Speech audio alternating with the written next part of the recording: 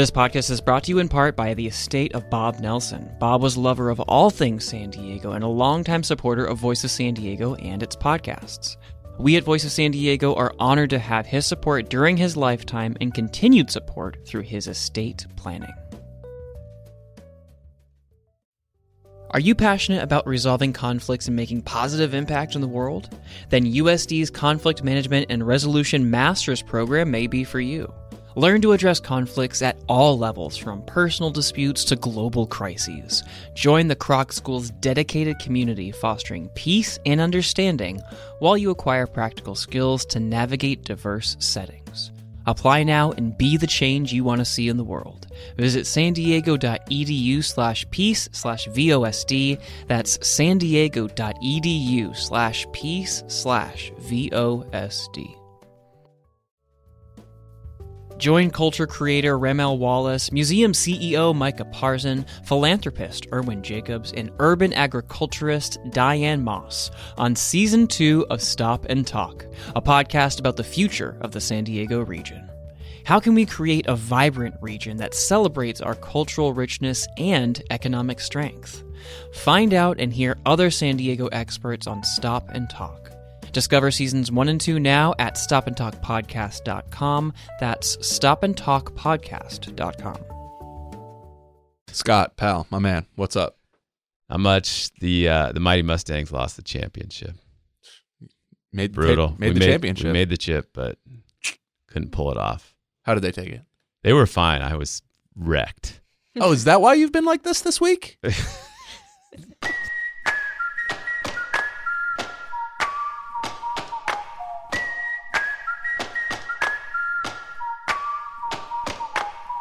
Welcome to the Voice of San Diego podcast in partnership with News Radio 600 Cocoa. I am Scott Lewis, the CEO and editor-in-chief at Voice of San Diego.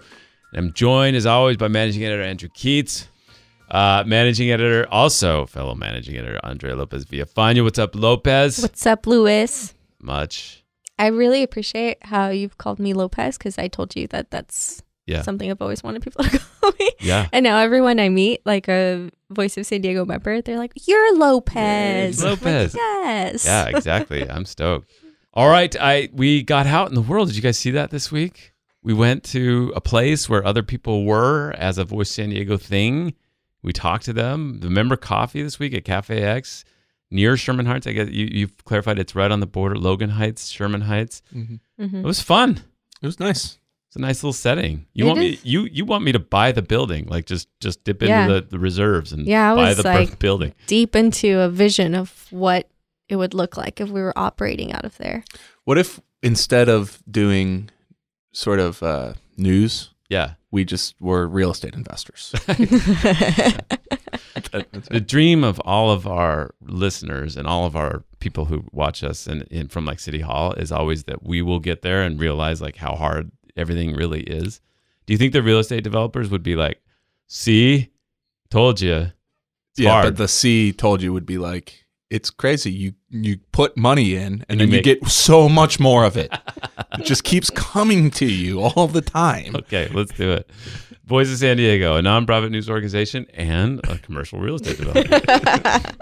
All right, coming up on the show this week, some sobering news about homelessness in San Diego. The latest numbers downtown show how much this crisis continues to grow, and we don't even have the big number for the region yet. We're going to talk about that and all the questions that we have about it. And it's just about that time. The deadline is drawing near for November ballot measures. Will we have a bananas ballot? Andy, yes or no, bananas ballot yet? You're the only person in San Diego who uses that term, so I'm going to have to leave that determination to you. I'm willing to tell you some of the things that might be on the ballot, and then I can make that call. Yeah, and then you make that determination. Okay. It's, look. The value I provide San Diego politics with my coinage. Can't wait to hear where this goes. The value I bring to San Diego politics with my coinage comes with some collateral damage, okay? Yeah. And bananas ballot's one of those. That was one of the worst ones, All right. I like bananas ballots. There are some local measures starting to come together. Transit tax. Will it happen? Will it not? Height limit for Midway. Are they going to do that? Yeah, we'll see. That's all coming up. Stay with us.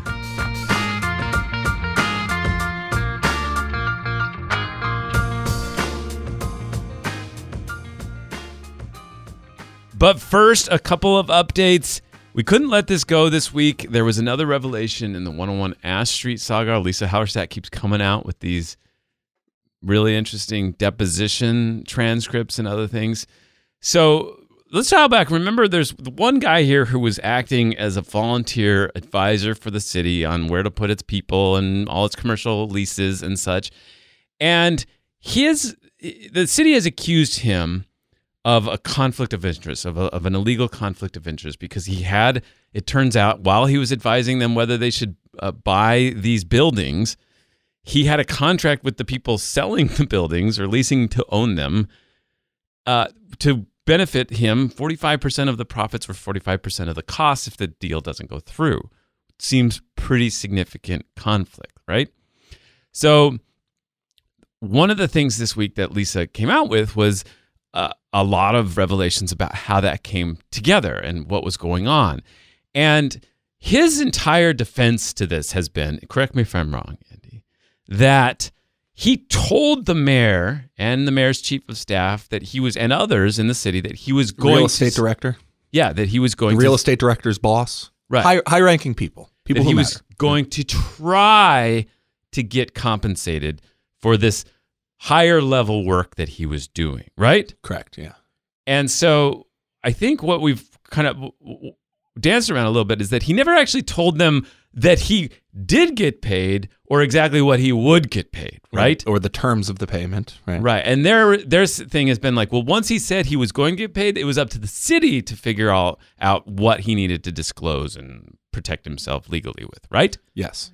Okay. So in Lisa's piece this week, there was a series of revelations that actually, when the moment came when it would illustrate to city officials exactly how much he was getting paid in this deal, he told them not to show it.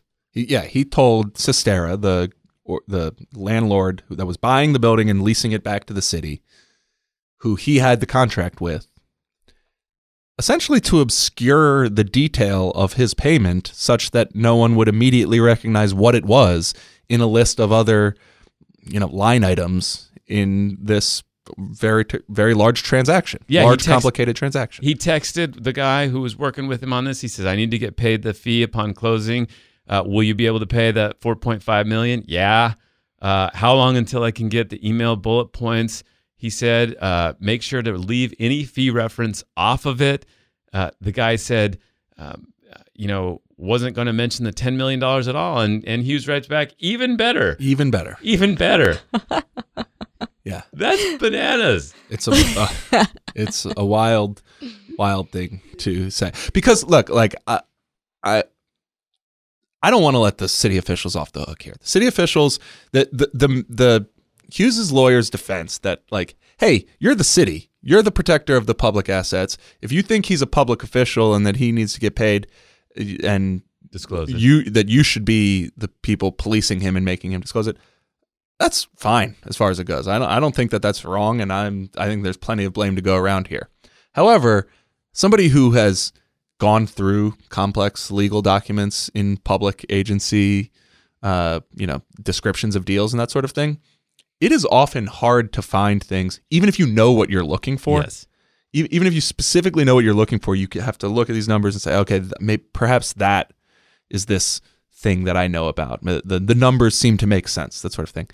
If you go out of your way not to describe what a payment is, or to not even list $10 million in such a way that it would be identifiable, it is not that hard to imagine people simply missing it. Yeah, and they did. That's part of what I want to get at is, like, had they had to lay out that this $10 million was going to X, yeah, we would have seen it, especially after this controversy came up. It would have been immediately identifiable, even during the discussion. Or if we didn't, or if the city council didn't, then at least it becomes that much easier to point the finger at them and saying, what level of due diligence were you doing? Yeah, especially you press this was all disclosed in the council agenda. You could have raised a flag on this if you wanted, but like, it's really hard to say, hey, you should have raised a flag after you have specifically, I'll use the word conspired to leave that information out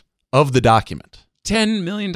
We went, how many months did we go wondering where $14 million of this deal had gone? Mm-hmm. Everybody's like, I don't know where $14 million. It would have been very easy then to look at that document and say, oh, $10 million of it went to this guy. Yes. And, okay. That's one part of what came out. Yeah. The next part was equally just wild. Okay. So there was several moments during this period where Hughes made the point often that he was doing so much work for the city for free, and he joked like, maybe I should be part of the deferred retirement option, the DROP program where you get paid for continuing to work even if you're technically retired by the city.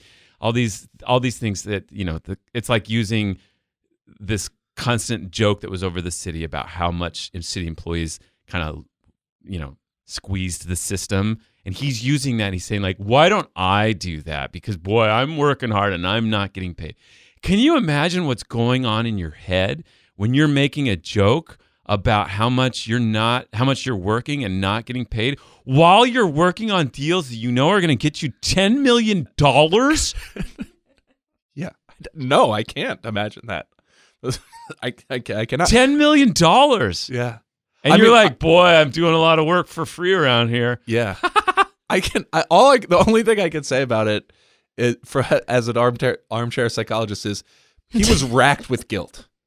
He was racked with guilt for what he was doing, and that joke was the only way he knew to deal with what was the inner turmoil he was dealing with. To me, yeah, those two things that he was making that show, and he was telling them to leave off the trail of where the money was going from the official documents and stuff submitted to the city.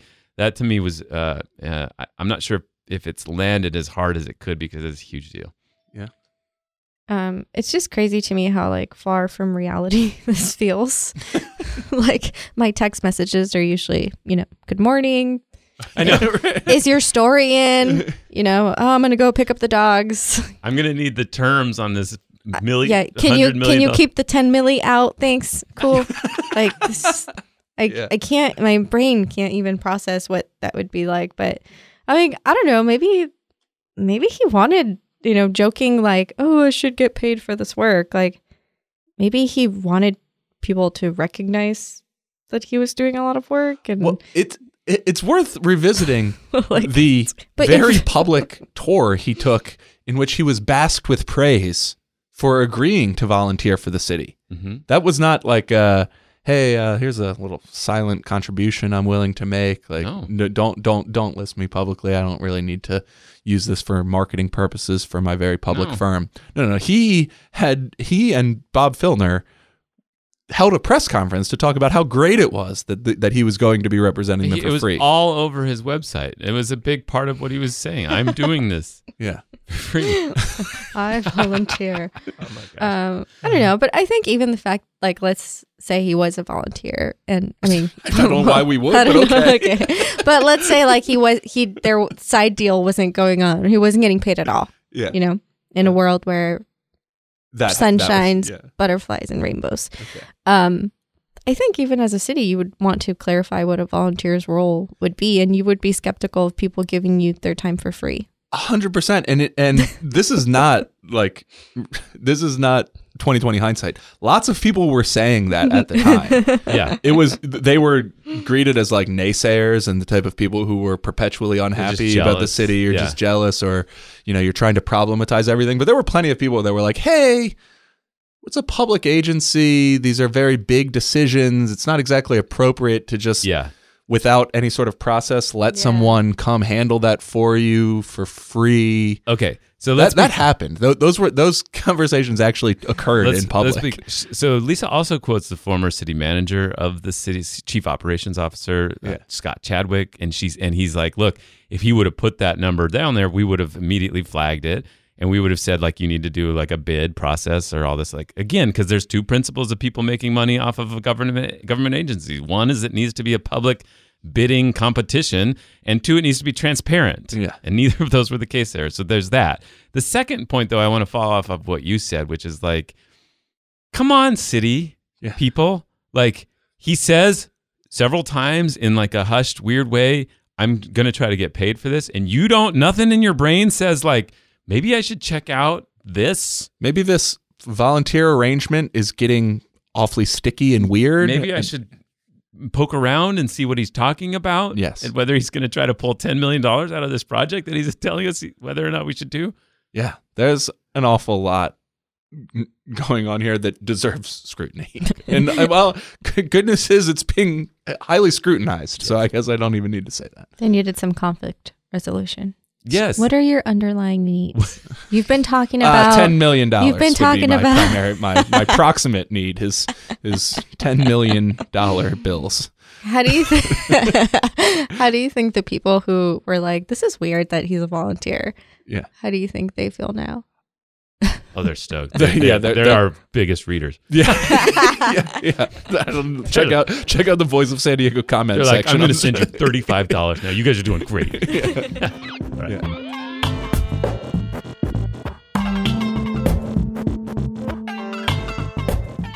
Okay, the second thing we wanted to update you on is just how bananas this ballot will be. On the ballot, we have a few things that we know are coming and a few things that are in jeopardy, correct? Yeah, I think that's fair to say. Is the Sandag sales tax to invest in transit put forward by private groups, so it only needs potentially 50% plus one of voter support across the region? Is that going to be on the ballot, do you think?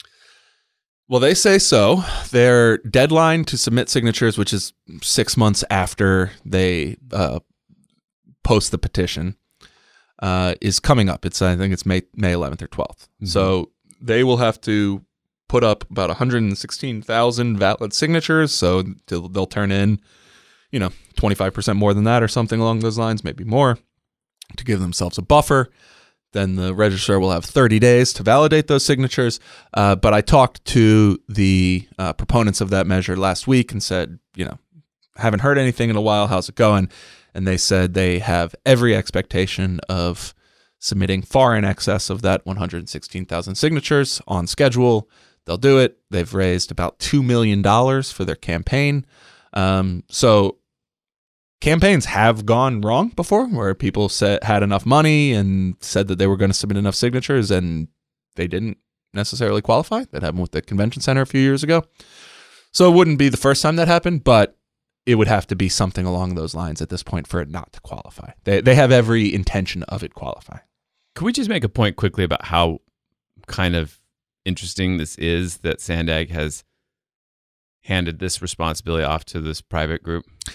It is. And it requires a sort of dance, which isn't all that different from the dance that the city of San Diego has had to do with its convention center measure, which it also handed off to a private group, but a private group who was charging towards a public priority that city officials had very publicly pursued for a very long time, right? And that's, I guess, sort of the case here with Sandag. So Sandag last year adopted a multi-decade plan for all of the transit and highway and local road projects it says the city's going to need. And the way they say they'll be able to pay for that involves multiple sales tax measures passing. Multiple sales tax measures. One, in the way they envision it, one coming this year, going into effect right after that. 2 years after that, the MTS area, the area served by the Metropolitan Transit System, passing another tax. And then in 2028, another county-wide tax. So 1.5 cents being passed within the next decade of sales tax increases.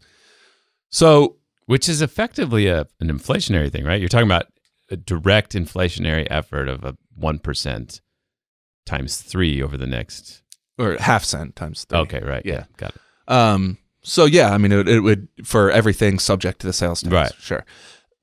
So, like, they have a very public, it's part of a public document that was adopted by a public board through a public process that says, here's what we're going to need. And then basically you've got this outside group saying, okay, well, we'll take care of one of those. We'll collect signatures and put forward a measure that gives you one of those. And the Sandag's response to that is, we will take money from anybody who gives it to us to help us build this project. The opponents of this measure, or the opponents of this sort of approach, Richard Bailey in Coronado, Rebecca Jones, mayor in San Marcos, lots of people on the Sandag board who have been very oppositional to this approach, are basically saying, like, let's be real, this isn't really a private effort. It's a public effort that has this nod, wink, wink agreement over here. And, you know, they have their own specific complaints, like most people, that are not procedural in nature. They don't like that this is being pushed by labor unions, and they don't like that labor unions pushed it after Sandag amended its transportation project building to allow unions to get that work.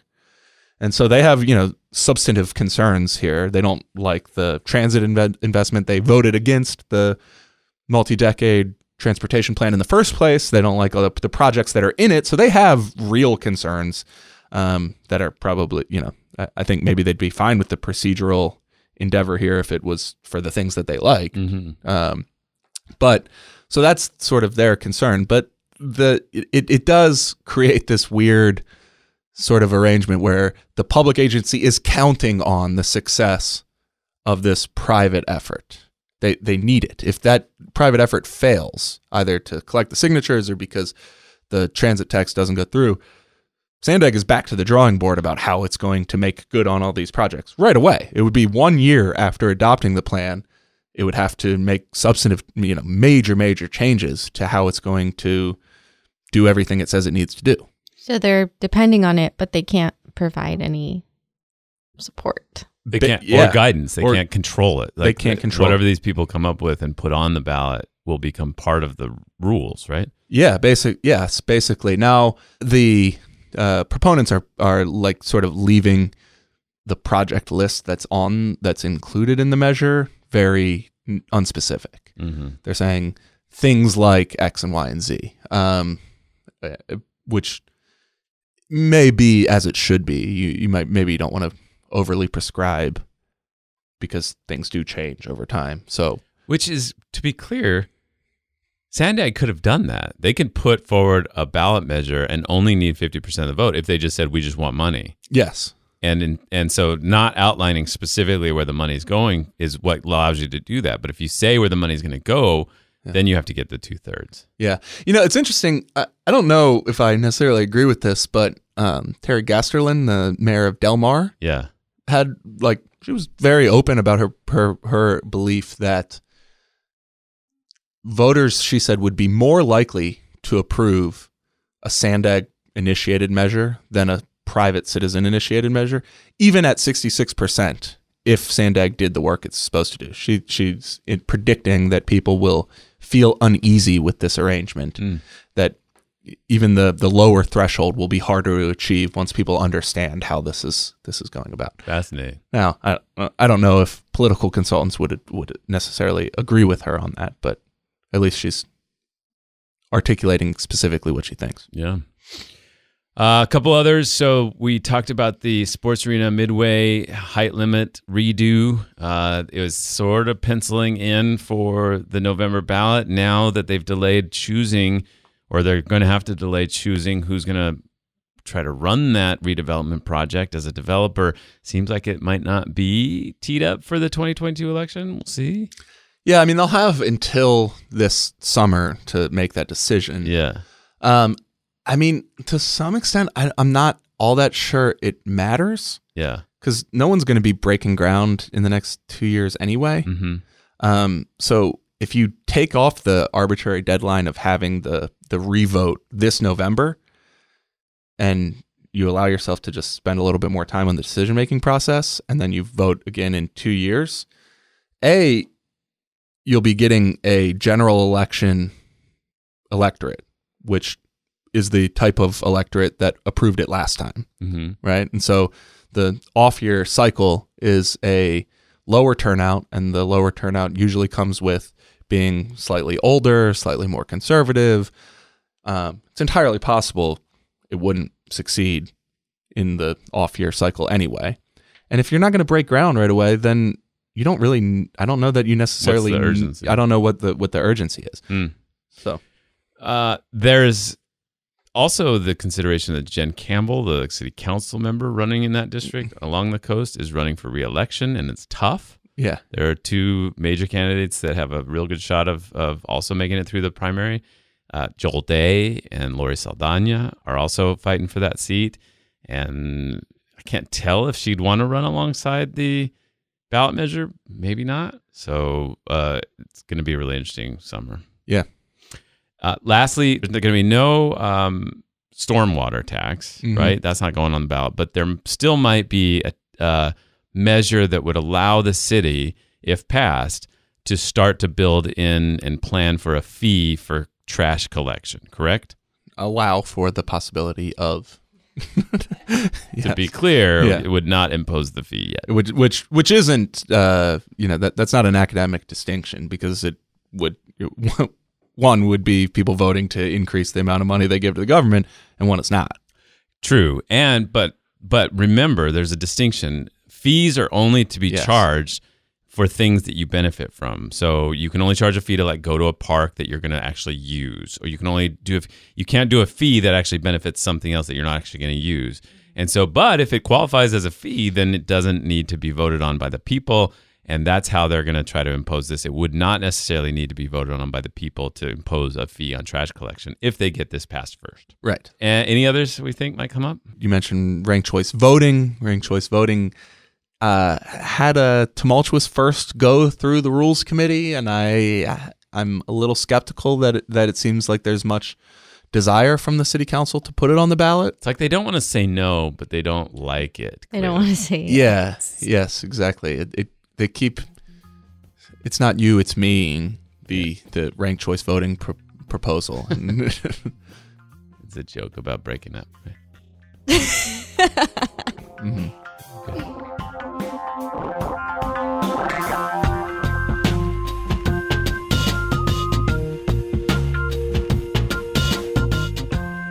Anyway, so the June ballot measure, mostly we're just now talking about what's going on the November ballot, but before that we have a June primary here, and we have put together a ballot guide that we are going to publish on Monday morning.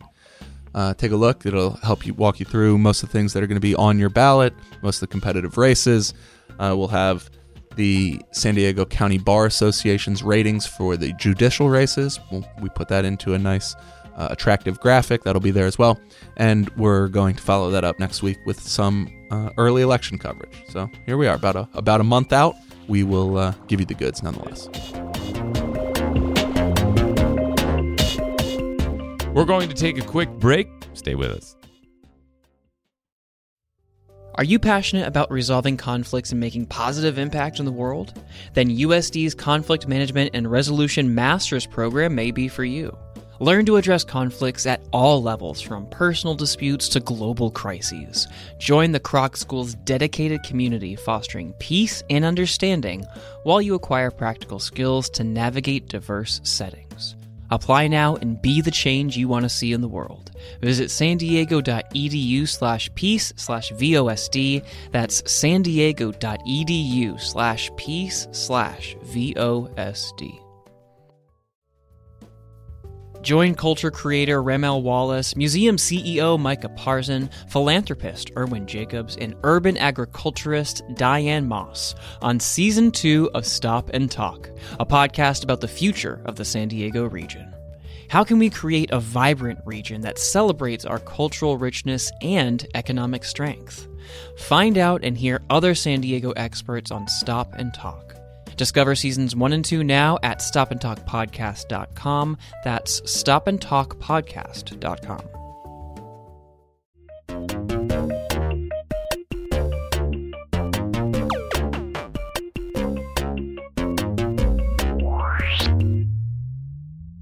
We held our member coffee again at the line that separates Sherman Heights from Logan Heights, and driving down there from downtown was like a tour of the tent cities across San Diego. It was amazing how many unsheltered people and the tent encampments that have grown over the last year or so. And then there was the news, as reported by the Downtown Partnership and Lisa Halverstadt, The Downtown Partnership serves as a quasi-government sort of private enterprise in downtown. They do cleaning ups and also manage the maintenance assessment district and such. They said they counted 1,474 unsheltered people and 452 tents downtown and on the outskirts of downtown. 1 year ago, that was 875 people and 302 tents, a 70% spike in unsheltered people and surge in tents. Just the numbers are just shocking, but just seeing it out there is strong enough. I don't know. It's just whatever we're doing is not working. When you see a percentage increase that large, one of the things you should train yourself to do is to look at the base number, see if you're just seeing a large increase from a small starting point. Yeah. Last year was anything but a small starting point.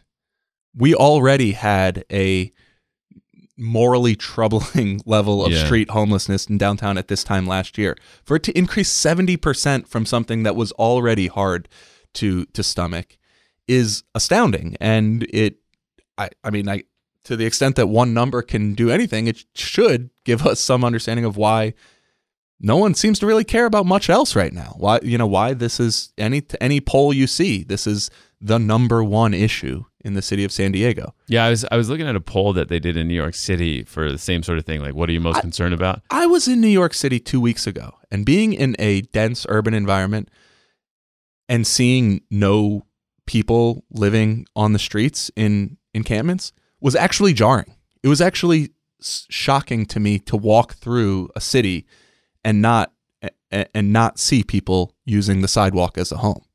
So that's just the downtown number. We are waiting for the results to come out from the Regional Task Force on the Homelessness point in time count. We're going to keep an eye out for that. So Tamara Kohler, who's the leader of that group, is going to come on the podcast. We're going to talk to her. Send us any questions you have or anything you might want to say about the issue, because we're all grappling with it every day. Our reporter, Lisa Halverstadt, senior investigative reporter and intern Jacob McWhinney, also discovered something really interesting recently, and that was that police have quietly stopped writing citations for vehicle habitation around town. So data obtained by Voice San Diego shows police did not write any vehicle habitation tickets in the first 3 months of this year. Last year, they were at a much higher clip and were not quite clear why they stopped. So there's obviously a lot of activists and others who want them to stop, don't believe that's they believe that's a cruel law and shouldn't have that, but they just abruptly stopped that, and they're kind of pointing at a lawsuit. But the city attorney says there's no reason that lawsuit should have caused that to happen, and said talk to the mayor. So it's not clear what's going on with that, but that was a significant impact as well. And so a lot of beach communities and other places are seeing more people in RVs and other places like that. The homeless are as present as they've ever been, as far as I can tell. Yeah, I mean, and if you look at when sort of vehicle habitation as an enforcement priority really ramped up was like 5 or 6 years ago when the city started cracking down on that.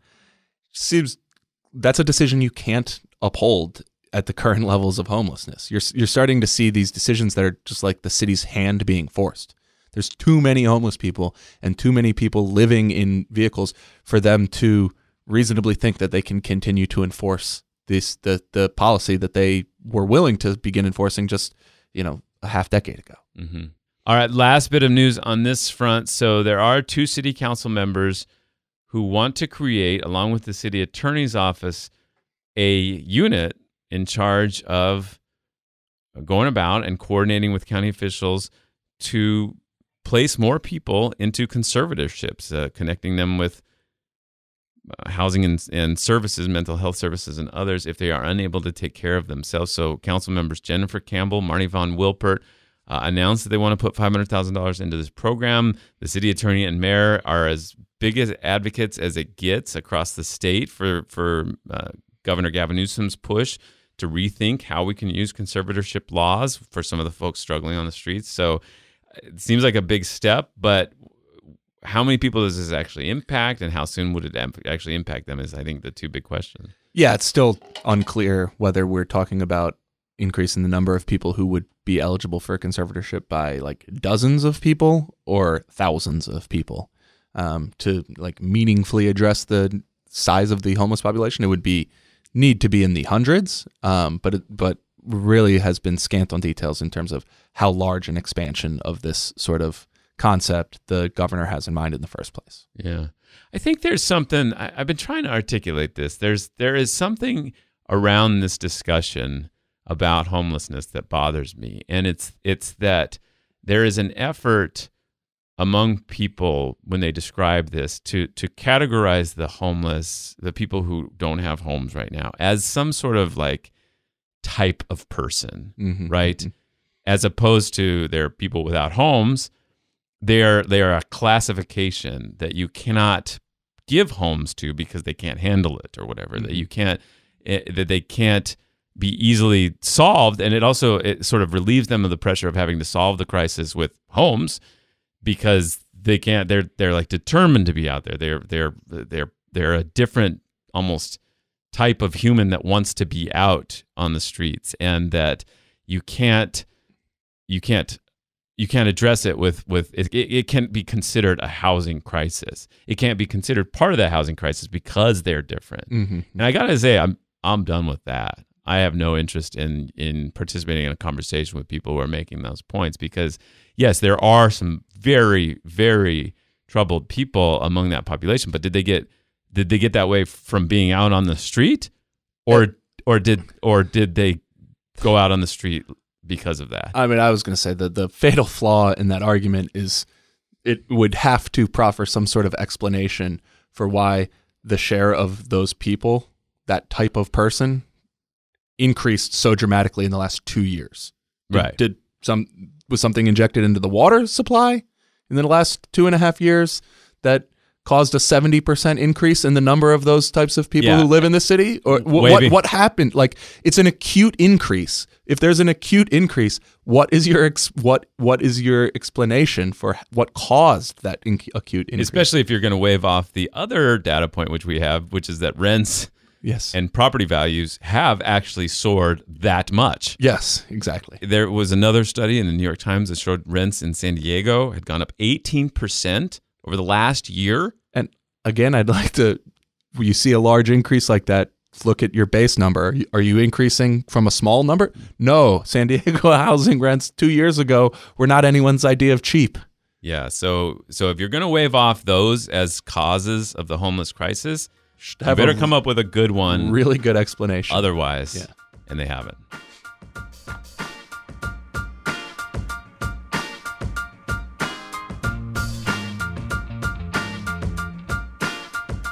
Thanks for listening to the Voice of San Diego podcast, the most popular public affairs podcast recorded in this quadrant of San Diego. Get the newsletter for this podcast at vosd.org/newsletters. That way you'll see it pop up and you'll know that it's come. You can read a little synopsis, see if you're interested in diving deeper. You'll get show notes, links to stories, and more. It comes out every week, just like this show. Again, that's the Voice of San Diego podcast newsletter at vosd.org/newsletters. I'm Scott Lewis, CEO and editor-in-chief at Voice of San Diego. Andrew Keats is also managing editor, along with Andrea Lopez Villafana. Nate John is our producer. Thanks for listening. We'll talk to you next week.